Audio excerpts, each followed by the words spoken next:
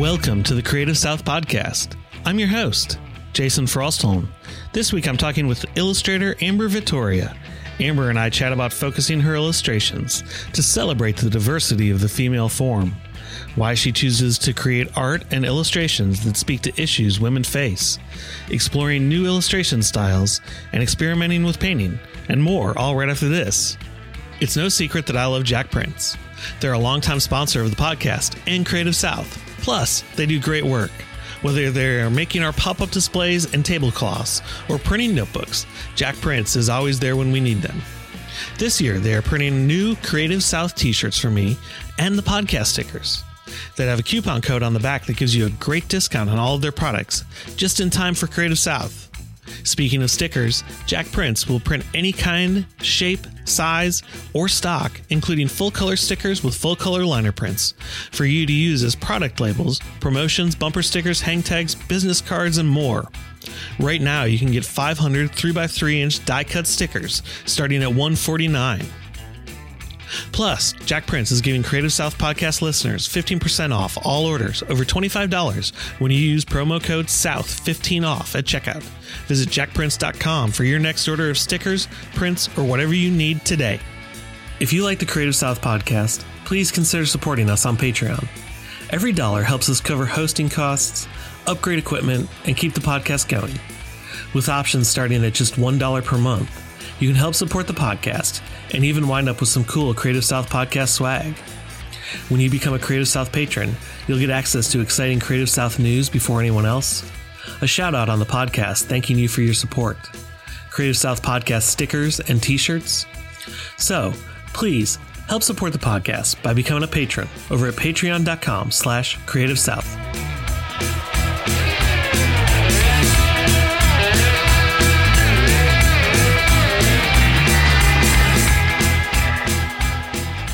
Amber, thanks for joining me today. It's good to finally connect with you. Yes, thank you for having me. I'm so excited. You're welcome. So why don't we dive right into things and tell me, where did you grow up? So I grew up like an hour and a half north of New York City in a town called Carmel, New York. Okay. And we, when I was younger, we moved from Carmel to Patterson, but it was all in the same school district. Gotcha. A little bit suburban, a little bit rural. Sure. So what, you said about an hour and a half? Yeah. Okay. That's not bad. So you can make a day trip down to the city and get some culture and then escape the hustle and bustle and go back and feel safe in the suburban neighborhoods. Yeah. We did that a lot when I was younger. And then I always knew I wanted to live in the city. So that's where I am now. But it's nice because my parents still live there, so it's super easy to be able to go visit them. Mm-hmm.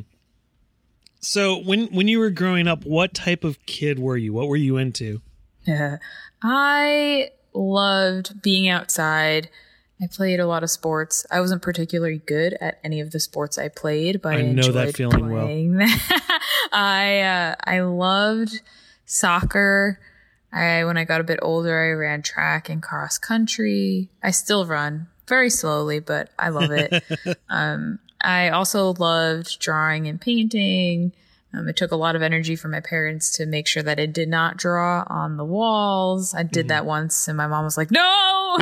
She's like, that's beautiful, but that's what paper is for. I think that's a rite of passage for any kid, is to do something like that.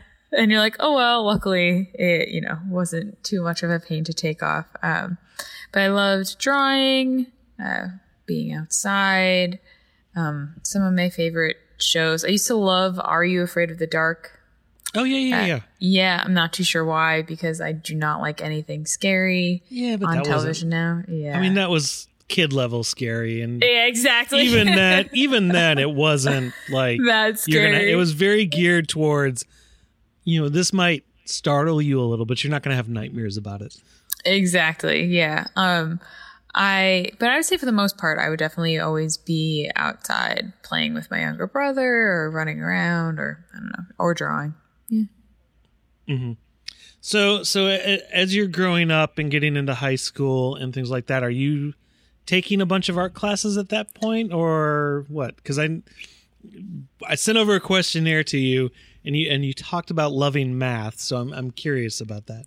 Oh yeah, so I started drawing at a very young age, and I loved being in art class. When I was younger, I took art classes outside of school, and it was always something really enjoyable to me. But I also did love mathematics and science. And as I grew older, I realized that I loved science and math because I excelled at it, not because I loved the problem solving and the like hypothesizing aspect of math, which is what you should love if you become a mathematician or a scientist, because you're going to eventually get to a level where you're not going to excel because you're trying to solve problems that have yet to be solved. So whereas with art, I loved it regardless if I struggled with it. If I made a piece that wasn't as strong as it could be, I still loved it. So the process of art making for me is something that I've always been in love with. Whereas like with math and with science and history and other subjects, I loved that I excelled at it versus loving it for itself. So that's, as I grew older, I realized that art was the path for me because it's something I loved unconditionally, if that makes sense. When you got out of high school, did you go to college? And if so, what did you study? I went to Boston University's College of Fine Arts, and my major was in graphic design. Gotcha. And the beauty of that program, and in part why I feel that I'm an illustrator, is because the first few years of our program was really rooted in printmaking, painting, drawing, and sculpture. And then in the latter part of the program, that's when they started to introduce design thinking and design techniques and typography and elements of the like. So I feel that majority of my graduating class either had a very illustrative design style or just full on eventually became illustrators in their adult life. Do you think that's specifically because of the way it was developed, of you're doing all this hands-on stuff first before you're even getting to computers and thinking of grids and structure and hierarchy? I think so. I guess it depends on the person, because there are people that are UX developers and designers that I graduated with.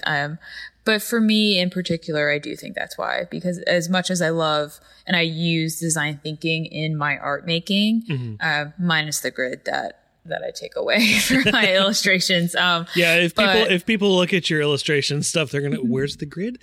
I feel like you don't see it. But in terms of like hierarchy and color theory, and then when I do play with typography in some of my pieces, those are all elements that I do pull from my design training. But I feel that because the initial introduction to thinking creatively was very much rooted in more of a fine art world, I definitely feel that impacted me somehow. Sure. So as you're kind of wrapping up school and you're developing, do you, in that program, start focusing more on the illustrative side of things, or are you relying really heavy on the design theory and all that while you're in school when you get towards the end of the program? Definitely towards the end is more heavy in design theory. Well, I'm not speaking of the curriculum. I'm your interests. For me, it was a healthy combo. My senior thesis was mainly sculptural. I felt like because I was in those 4 years in school, I was like, this is probably going to be the only opportunity for a while where you have all of these resources to make whatever your mind can think of. So I think that I loosely took design theory and then applied it to the art that I made. So in hindsight, I definitely kind of rebelled against the design thesis when I graduated, but I loved how learning the design process, because I feel like that has definitely helped me in my practice today. But yeah, I loosely took it, even though we probably should have taken it a bit more heavily than I did. Sure. When you get out of college, what do you start doing? So I was fortunate enough to, my parents let me move back home for a year. And I knew that I wanted to eventually... Is that fortunate or punishment when you're in your 20s? I think it's fortunate because I have a lot of friends and people that I know that their parents were very, very much like, you are an adult, you need to figure it out. Mm-hmm. And, you know, being in college debt and trying to find a job and adulting and living on your own all at once, at least for me, I felt like would have been a bit overwhelming. So it was nice to be able to come home and then figure out the job and the debt situation while being at home. Some people might think that's a punishment, but I'm fortunate to also have a very close relationship with my parents. So, I mean, I love my parents, but not right after college, but shortly after college, I went to work for a startup that folded, and it happened to be in the same town and, you know, that my parents live in. And, you know, I basically ended up having to move back in with them. And there were some aspects of it that were great. It was nice, you know, seeing my folks again. But then there were some aspects of it where it was like, okay, I feel like I'm a teenager again. Why after, you know, I think it was like 7 or 8 years at that point of having, you know, been out on my own. I'm including college in that too.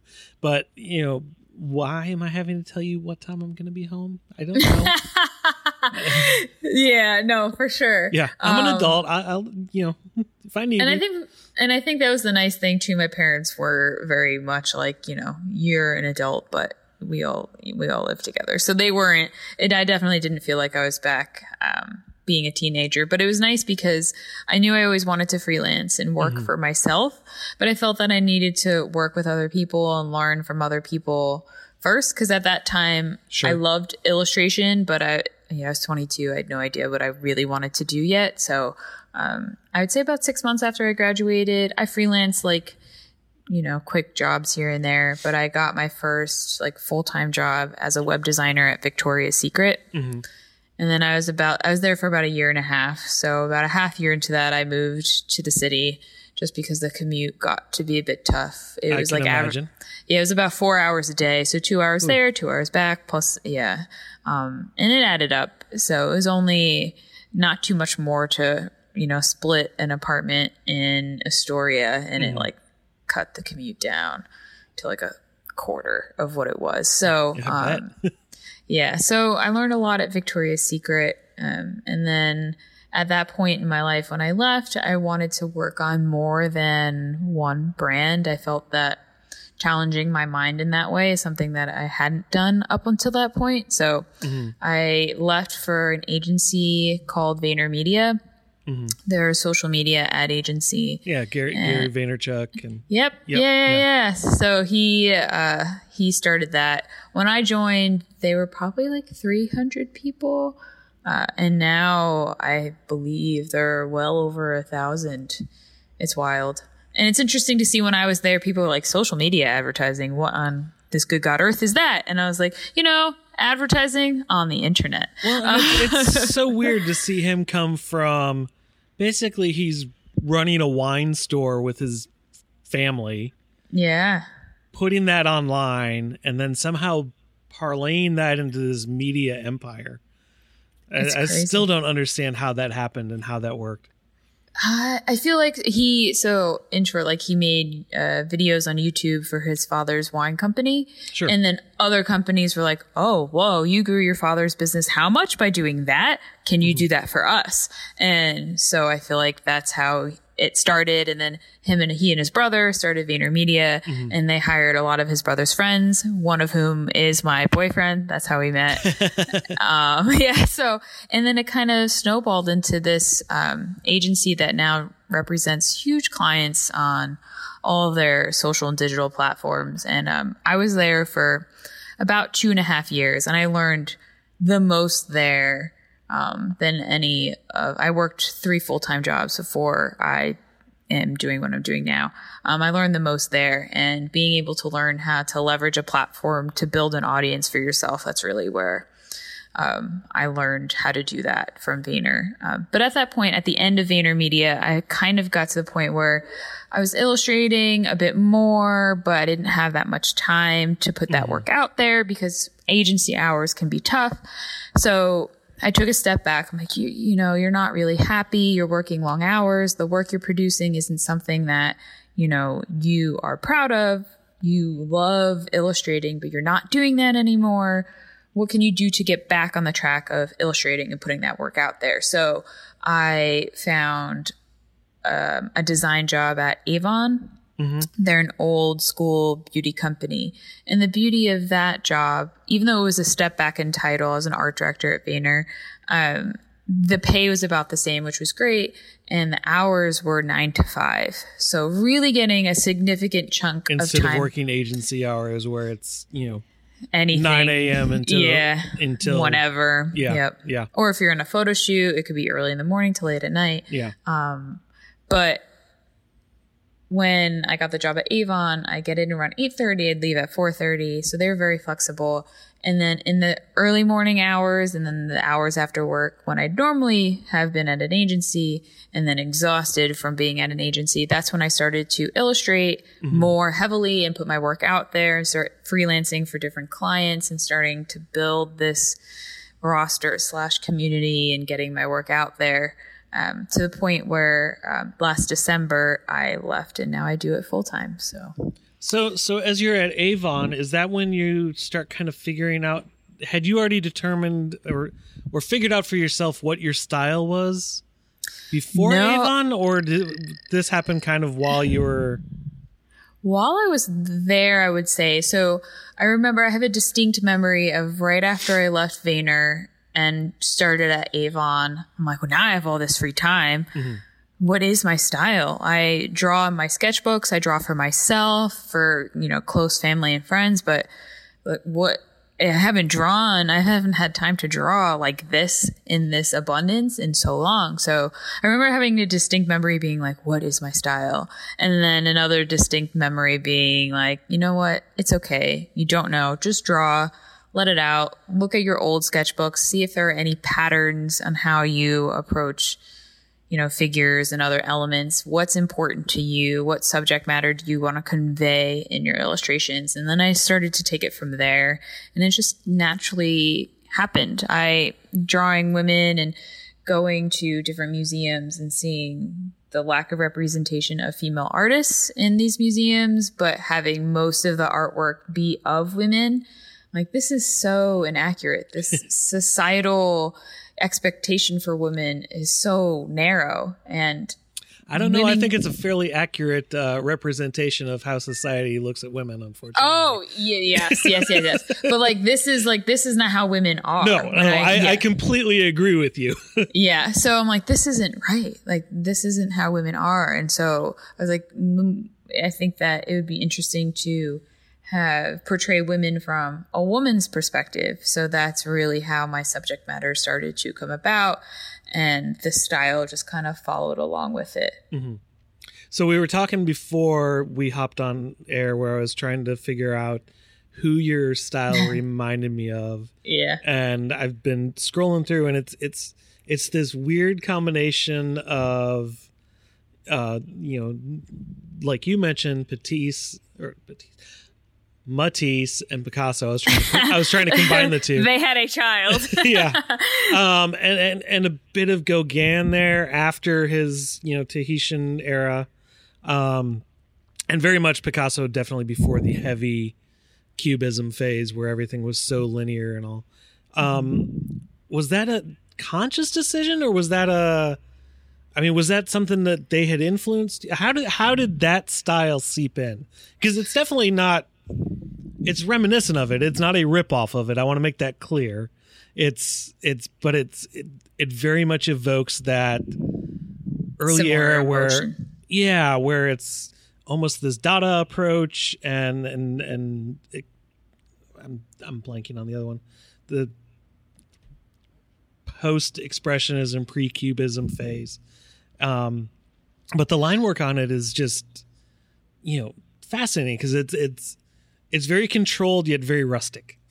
Thank you. It wasn't intentional. I feel that when I started drawing more heavily, I referenced older sketchbooks, and when I drew portraits, I really was drawn to the beauty of imperfection in the figures I was depicting, and really leaning into that imperfection, because I feel that's important, especially in media and society. You know, women being put on this pedestal of like, this is perfect. You need to be hairless. You need to be size 0. Your face needs to be perfectly symmetrical. There A, is no such thing as perfection, and B, to have all of those things is impossible. I have not met a woman that is that. So for me, every woman is... Even supermodels are not that. Yeah, exactly. For me, every woman is beautiful, and leaning into what society would deem as imperfect and really drawing that out and really making that prominent in my work is important. So I feel like that is translated into like a controlled but organic type line or brushstroke, depending on the piece that I'm working on, if that makes any sense. But in terms of like mirroring Picasso or mirroring Matisse, I love their work and I'm a fan of both. But for me, it's interesting. I don't look to other artists before I make work, because I don't want to be directly influenced by them. I tend to look at other forms of art, whether it's writing or music or television or just observing people on the street. And then that way I let that influence my line and my art making. As you're developing your visual style, you know, where did the subject matter come from? Because I know you've done a lot of pieces for big companies and things like that. And I'm, you know, with that stuff, I'm sure you're given direction of, you know, like any commercial illustrator, this is what we're trying to convey. This is what the product is, things like that. But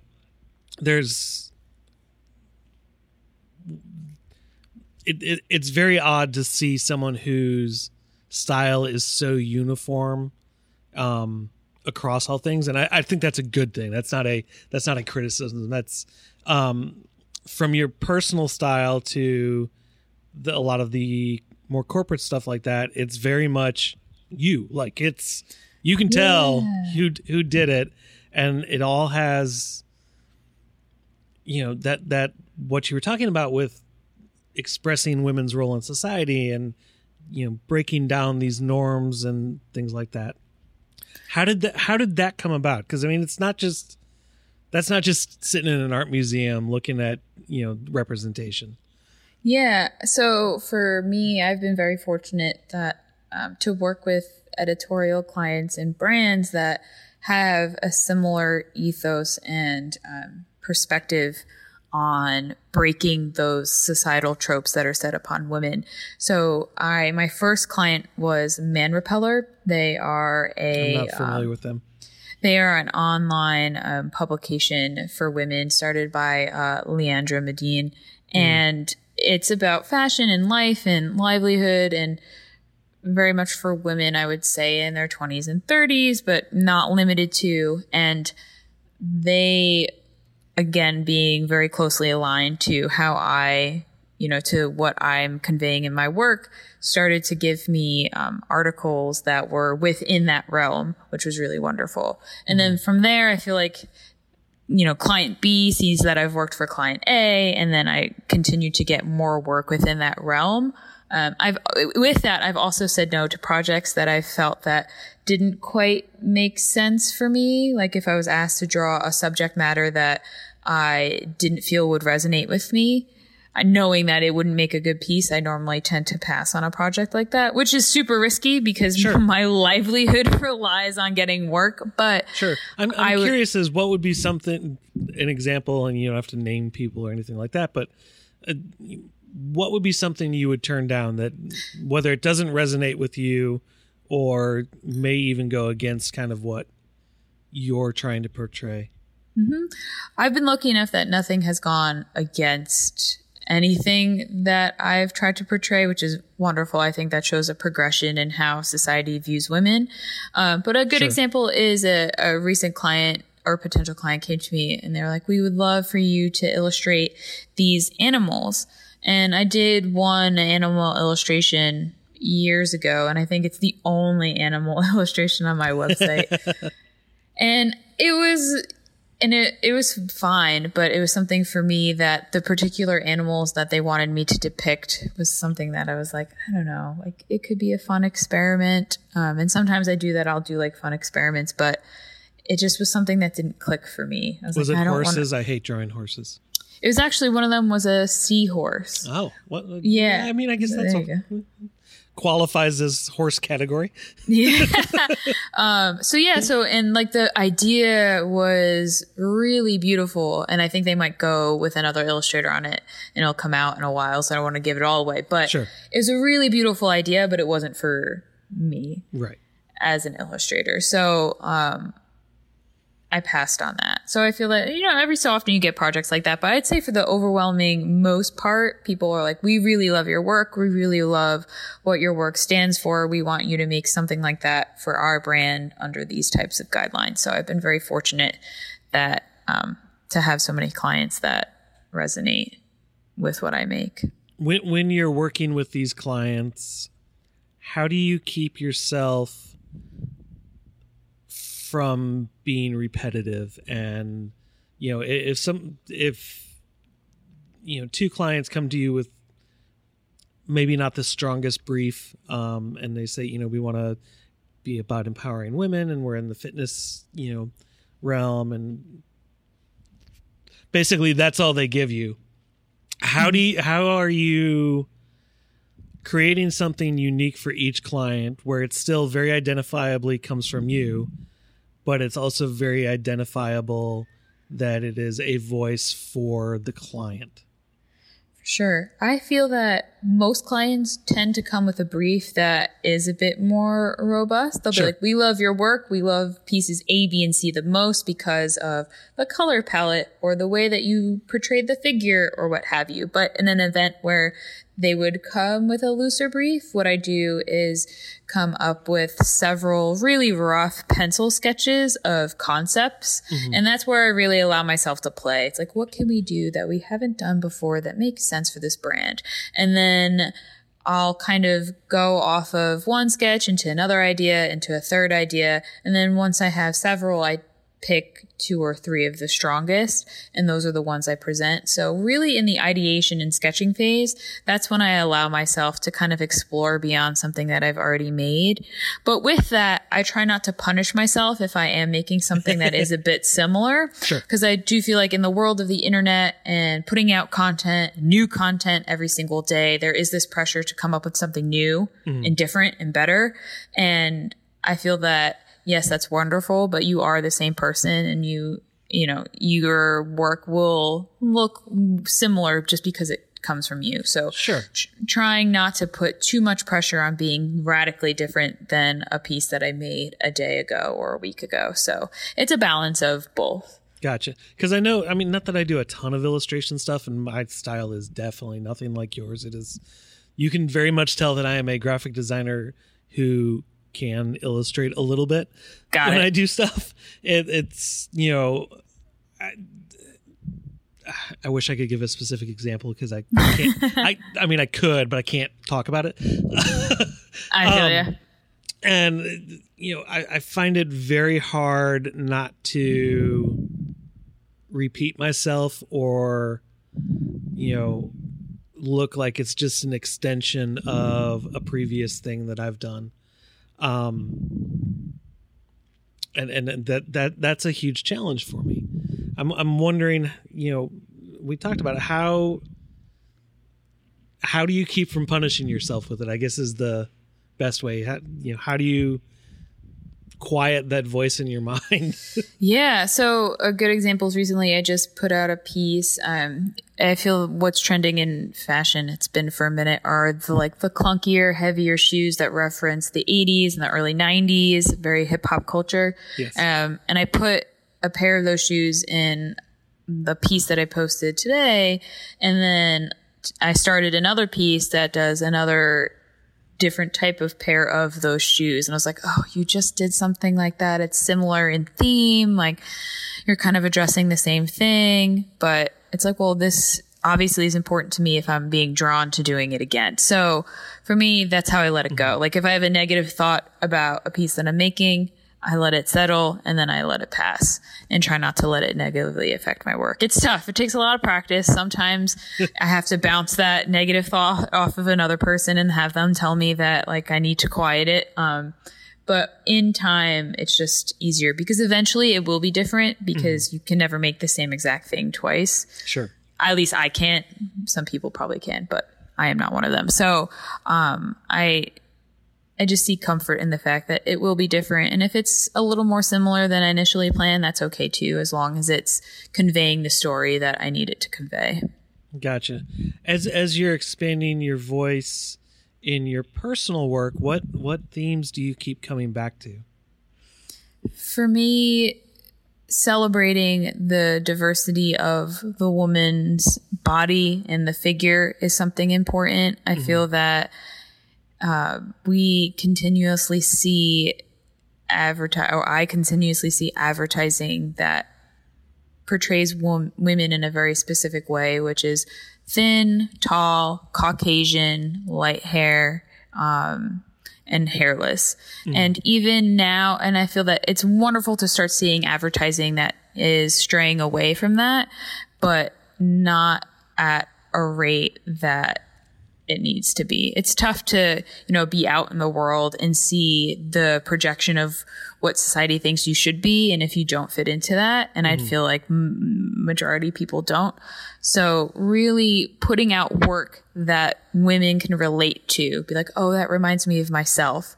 That's really important. And that's something that I always come back to in my work. Well, I think it's interesting because you are starting to see some brands move away from that. I'm trying to think. You've got like Aerie, that's the non-photoshopped. Yeah, which I still call bullshit on because there's always Photoshop. They definitely do. I'm like, you have to color correct your bras and underwear to make sure that if someone buys it online, that it's the same color that you're ordering. And but I'm pretty sure that if somebody's got a breakout that day, they're gonna Photoshop the zit out and stuff like that. I would hope not. So I've looked at their advertising pretty closely, and it looks like the only retouching they do is color correcting in terms of their actual garments, which I understand because you don't want people complaining that, it photographed a little more gray than blue and it's more neon. No, I forgive that stuff. That is but just I would hope that they don't. That's my hope, my positive hope that they leave it unretouched, but only those retouchers will know. This is true.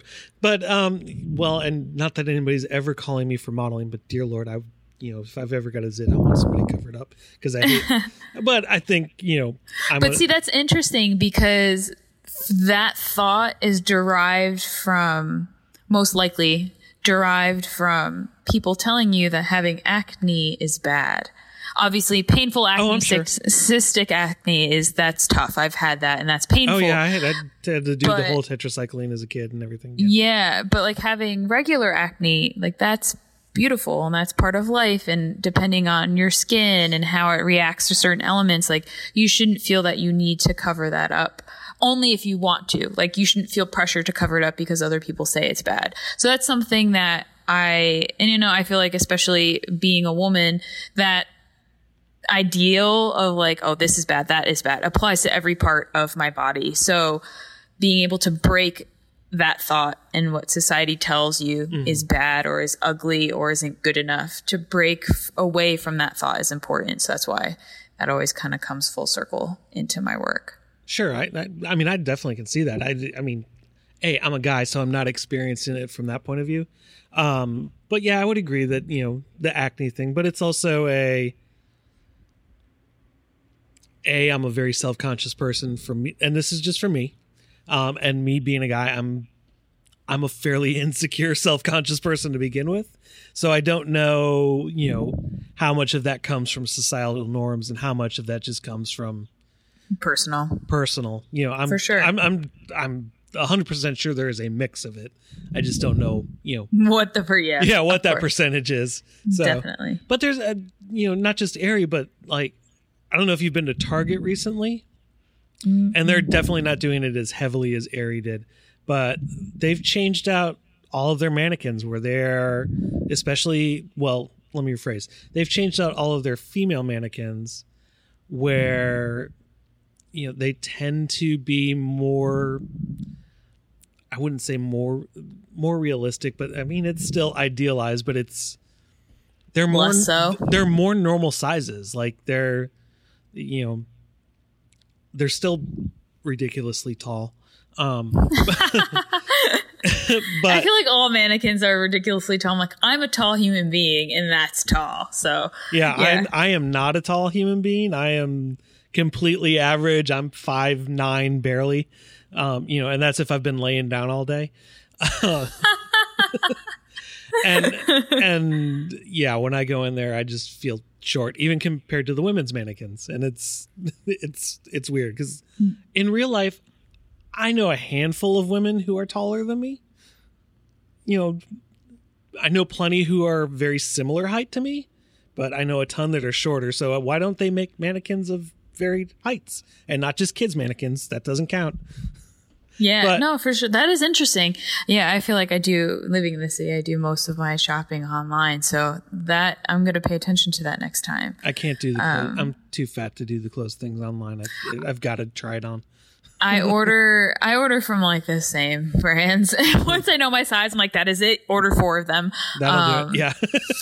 Or if I'm unsure if they have a good return policy, I'll order like 3 sizes and like kind of bracket like you do in photography, but with clothing. I just don't have that much cash on hand. I know that's the only risk. You're like, I hope this gets back to them. Oh crap, they changed their return policy. Yes. Oh, you can't return that. I always make sure I do my due diligence in that. But that's interesting about the mannequins. Yeah. I'm going to pay attention, especially at Target, you said. I'm going to pay attention to that. Yeah, they've changed them up where it's like it used to be, and it was always weird, in the maternity section, they never had mannequins that looked like they were pregnant, which was the dumbest thing in the world. Now they have mannequins that look like they're pregnant, and they come in different physical sizes of them.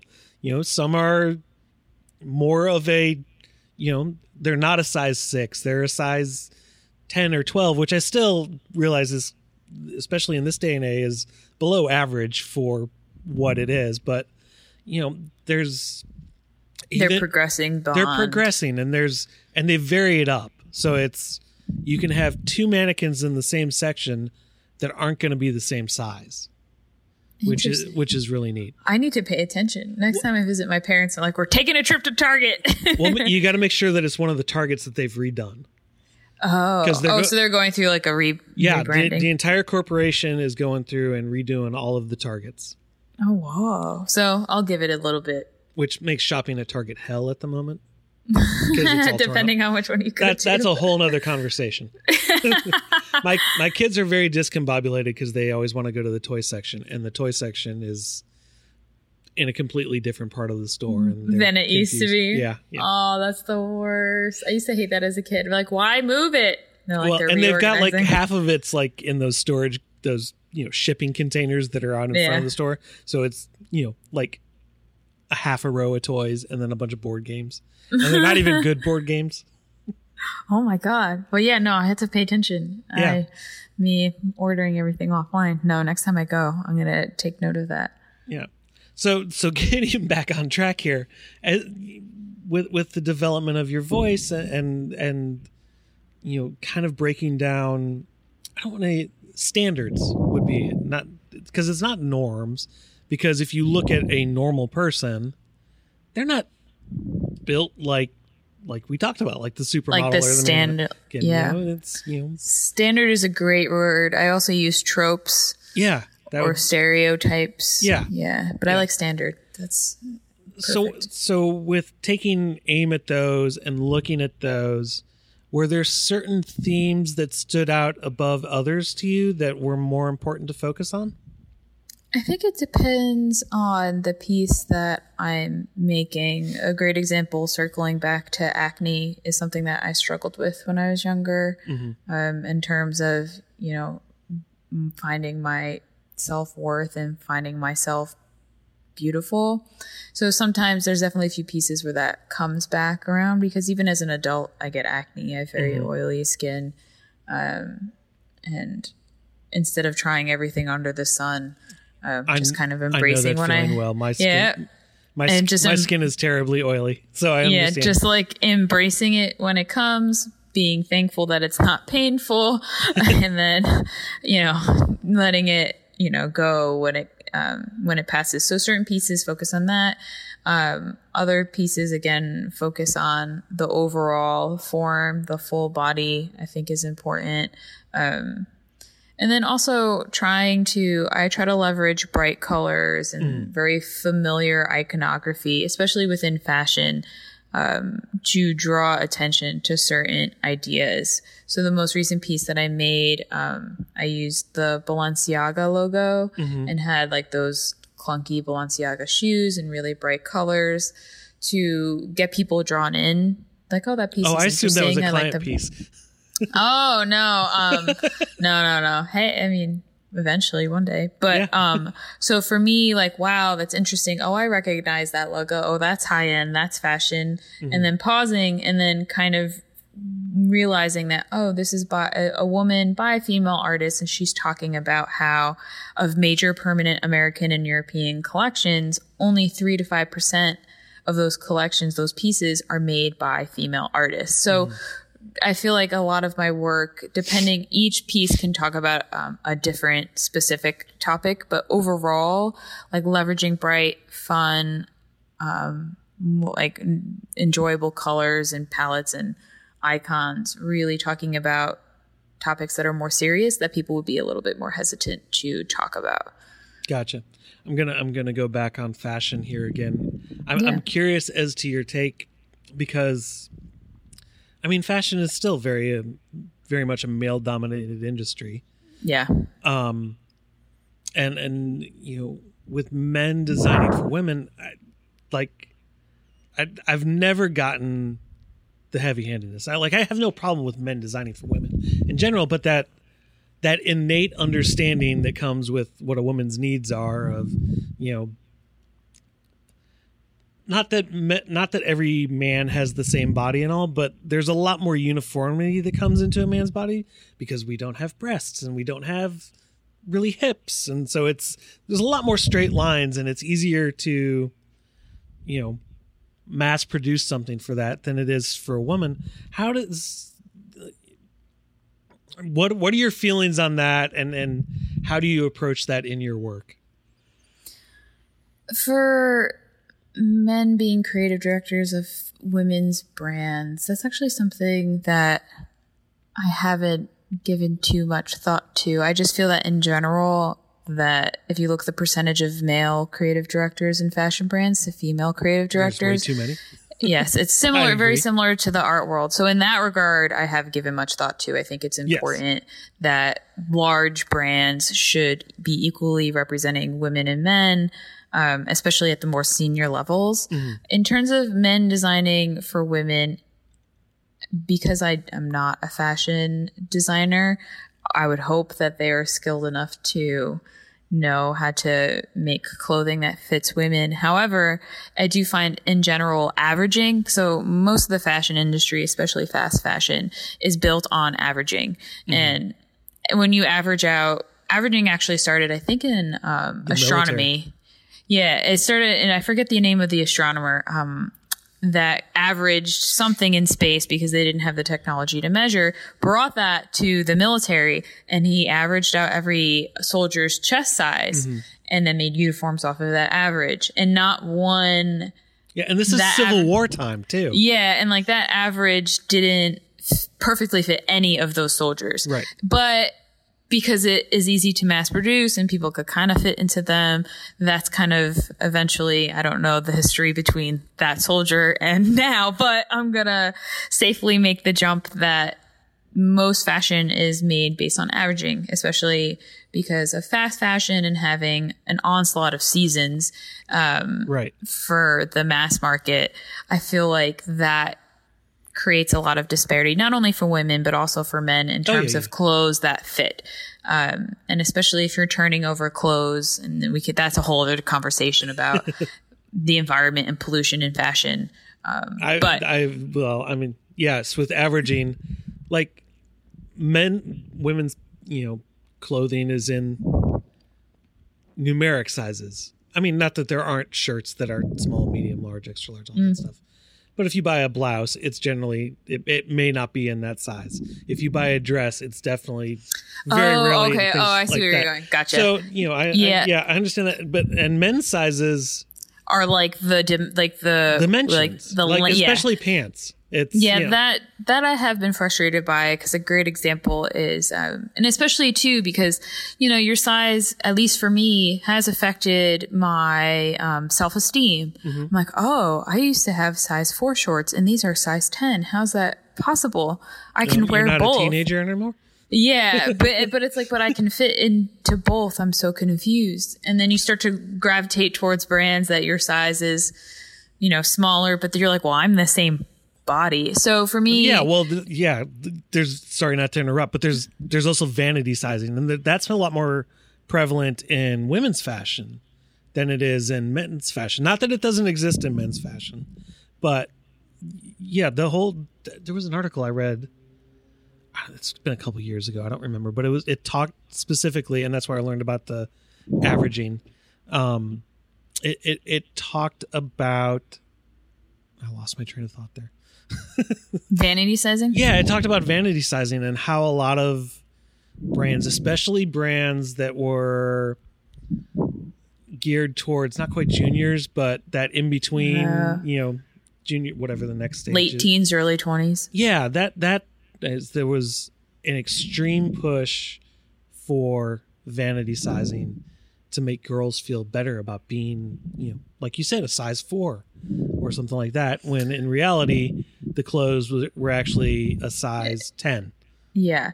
And I do what you're saying about how a lot of menswear is just like, dimensions. I tend to look for that now too. Like Levi's jeans, I buy, they're like 29 and then, I don't know, I think 32, 33 for me. However, though, I feel like even within those dimensions, I've learned that not all of them are true. So some brands, they don't measure right. Yeah. So sometimes some brands I'm 29, some brands I'm 33, and I'm like, I measure my waist and I'm like, well, I'm really 30. I'm so confused. So yeah, but that all affects, at least for me, affects my self-esteem. So when I create work, I try to combat that negative sentiments. Like, you are beautiful regardless of what pant size you are, and regardless of what the industry and the world tells you is accepted as beautiful. Attitude may affect that, but yeah, I won't get into a political discussion at the moment. As you're doing more and more client work and building things up in that arena, are there things that you're looking for, like specific projects you're looking to take on, specific types of projects you're looking to take on? And follow up to that is, are there things about your style that you see evolving and possibly taking new directions? Yeah. So in regards to the client work, definitely work that speaks to the content of the work that I currently make. I would love to continue to work with fashion brands, because I feel like that's where that whole image problem that we discussed begins, is in advertising from these fashion brands, to be able to work with them to create artwork that shows women as they are instead of women as society has set a standard for, would help continue to kind of break down what the fashion industry has built up in terms of portrayals of women. But any type of project that kind of lives within that realm, I would love to work on. In terms of my work developing, I've been very interested in making paintings and painted works instead of just digital works.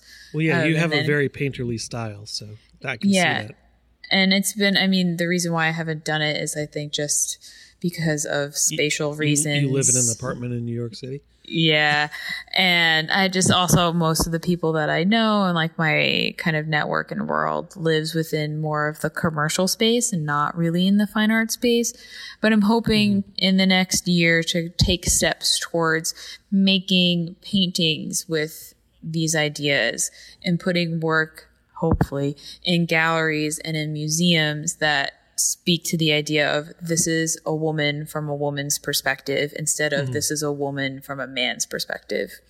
So I'm hoping that will be the next step in evolution. I have like 3 huge canvases like stored in the corner over there. So hopefully I'm going to get to those in the next few weeks and kind of see what happens from there and see how that resonates within that world. So gotcha. We'll see. Yeah. So I meant to ask you this earlier, but I want to go back to it. Was there a specific thing that when you were looking to talk about femininity and breaking down those standards and those tropes and stereotypes that set you on the path, aside from the fact that you're a woman? Anything in particular? I would just say a culmination of personal experiences that I've had in, simple experiences in regards to like, what size am I, or like being, made fun of for my appearance. I was always, when I was younger, I was on the taller side. So I was very much made fun of for my height. And I was like, oh, I wish I had that problem. Girls are supposed to be, on the more petite side. But then in turn, like you're saying, oh, men should be taller. And it's like, no, you are who you are. Like, stop putting other people down based on this completely irrational, standard. I'm going to use that word now for everything. It's amazing. Yeah. Standard that society has set for both genders. And the reason why I speak mainly of women is because that comes from a personal experience, and I could be very specific in talking about that universality of how women are portrayed in society. So I would say definitely a culmination of like little like anecdotal things that have happened to me as I've grown older, and then also stories of women that I've met while traveling, women that I'm close to in my life that inform the work that I make. So nothing specific. And part of the reason I asked that is because, like, as we're talking, I'm looking through your stuff, but you have this huge theme of women with body hair, and I'm curious what brought that one up. So for that, I think there isn't a like specific memory that I can recall. I just always remember hating shaving your legs. Yeah, getting up and going to school and be like, I want to wear shorts. And it's like, oh no, someone's definitely going to comment, I haven't shaved in a few days. Or, wanting to wear a dress and be like, oh, I haven't shaved. Or forgetting to shave under my arms and be like, oh God, hopefully no one saw the hair under my arms. And then realizing like, also, if someone's looking at your armpits, they're weird. I'm good. I should have said that when I was younger. But yeah, so I feel like the combination of just that pressure, and then you see in commercials like women with like silky smooth legs and hairless arms, and I feel that if you want to shave, do it because you want to do it, not because other people or society is pressuring you into saying that's how you should appear. So for me, that was something that was really important, because sometimes I just don't want to shave and sometimes I do, and I shouldn't feel forced to do it because of how other people will portray me out in the world. So that is definitely, and that's something that I feel like is visually grasping for people when they are scrolling through Instagram. They're like, oh, that's me. Yeah, I don't always shave either. And it's something that I feel that is personal yet universal at the same time for many women. So that's kind of how that tends to reappear in my work. Gotcha. Part of the reason I wanted to ask you specifically about that is especially going through high school and my first year of college, I was a swimmer. So I experienced the opposite of that so you had to shave everything. Yeah. When there were big meets coming up, most of the year I was like, I was a teenager and really didn't get body hair until I was in my late teens, but that's a whole nother issue that people put on you. But yeah, so, most of the year I would, be like a normal guy and, have body hair and things like that. But there would be, probably 6 times a year where I would have to shave my entire body. And, and then like you come back to high school, which is traumatic enough. And everybody else has, every other guy has normal body hair at that point, and you're, smooth as a baby's bottom. And, there's this weird stigma from a guy's point of view that comes from that. And like, I got to a point where it never bothered me, but definitely the first year of being on the swim team and having to do that was weird. And it stuck with me. And especially because, at that age I was 14. So, that's tough. Already in the middle of weird puberty at that time. And well, you know how high school was. Yeah. And I feel that's interesting too, because actually I was having a conversation recently with, I forget who, about the idea of gender norms, not just for women, but in general, amongst genders. And I feel that it's interesting that, I hope that eventually they become dismantled and people could feel that, they are a woman or they are a man in however they define that for themselves. And I feel that's something that's really important. And especially, and I find it interesting too, I haven't given it much thought until we started talking about it now, but how a lot of these stories that we pull from tend to come from those informative years of like middle school, high school, when we're changing and developing and doing all the bodily things, physically that happen between the age of 10 and 20 very rapidly. Yep. I find that interesting that I feel like a lot of people's stories of like certain anxieties or certain things that do bother them or that kind of get called back as they become an adult tend to come from that time period. I don't know what that means, but it's something that's interesting to me. Well, I think that's fairly universal. I think, so you mentioned, and this is a weird tangent, but follow me here. You mentioned that you liked running, and when you were in high school, you ran track and cross country and all that stuff. Yeah. Now, when you go out and run now, you probably, when you go out and run, want to run like when you were 17 or 18. But your body doesn't do that. Like, but in your mind, you're like, I should still be able to do this. Why can't I do this? So everybody gets stuck in their head and views themselves mentally as at a certain age. Yeah. And for running too. So after high school, I hated running just because I felt like there was this pressure to be incredibly fast and I wasn't. So I stopped for a long time. And then one of my friends, she was like, run a half marathon with me. And I was like, LOL. And she's like, if you can run 3 miles, you can train to then run a half marathon. Like if you can run 3 miles without, needing to go to the hospital, you can essentially train to do a half marathon. And I think like she knew exactly what to say. 'Cause she's like, I know you can run 3 miles. So she was like, and I don't want to run this by myself. So so I ended up running a half marathon, but the beauty of it was that was the first time where it didn't matter how long it took me to run, whether it was like, 400 meters or 800 meters or whatever it was. It was just like running for the enjoyment of it. And and it got to the point where it's like, you've injured yourself way too many times to ever be able to run like a 6-minute mile ever again. And that's okay. The fact that you could still walk a mile is amazing. So yes, but there are times when I'm running and I'm like, man, that took me a long time. Like, what is happening? And it's like, hey, you were still able to do that. So don't be too hard on yourself. But anyway, so that whole conversation of like recalling back to those formative years, that's something that's interesting to me. That will start appearing in my new work. There you go. I'd like a byline on that. Yeah. I will be like, reference our podcast chat. This is where this came from. Gotcha. So to kind of wrap things up a little bit, when you're pushing this new style, are there other themes that you want to explore as well?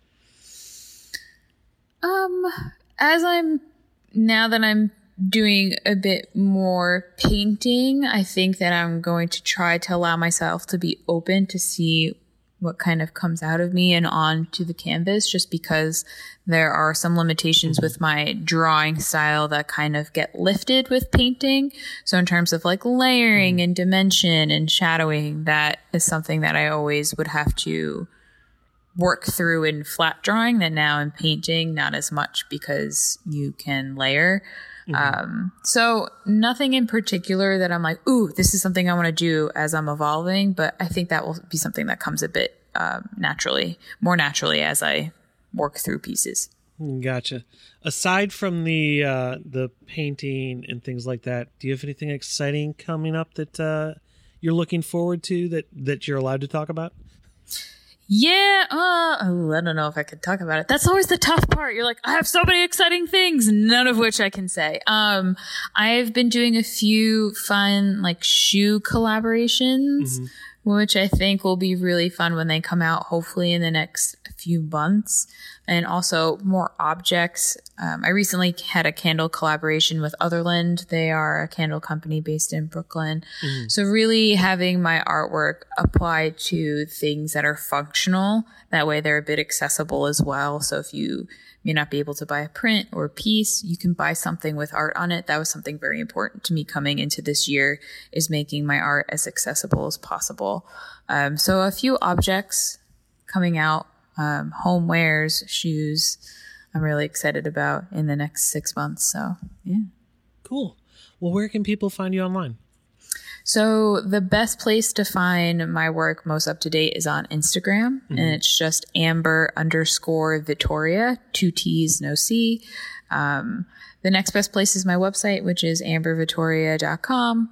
I'm also on Twitter, but I would definitely say that I give more of my attention to Instagram and my website. Awesome. Amber, thank you so much for taking the time to chat with me. I really enjoyed this.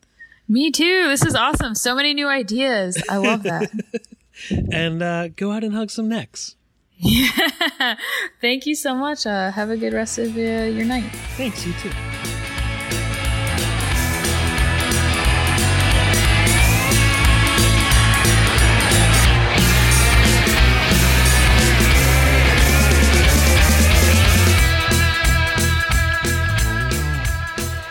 You can find out more about Amber on Twitter at Amber_Vitoria. And be sure to check out the links in the show notes for more ways to keep up with her.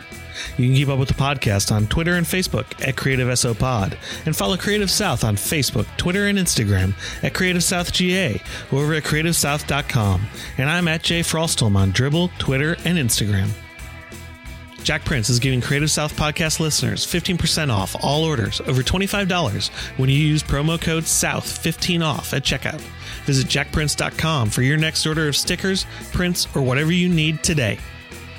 For a limited time, new Skillshare customers can get their first 3 months for just 99 cents to get unlimited access to thousands of classes when you sign up at Skillshare.com using promo code CreativeSouth. What are you waiting for? Start learning today. And remember, if you like the show, help support us over at patreon.com/Creative South. And if you like the Creative South podcast, head over to iTunes, Stitcher, or Google Play Music. Rate us and leave a review. This helps more people find the podcast and allows us to keep getting awesome guests. Now go out and hug some necks.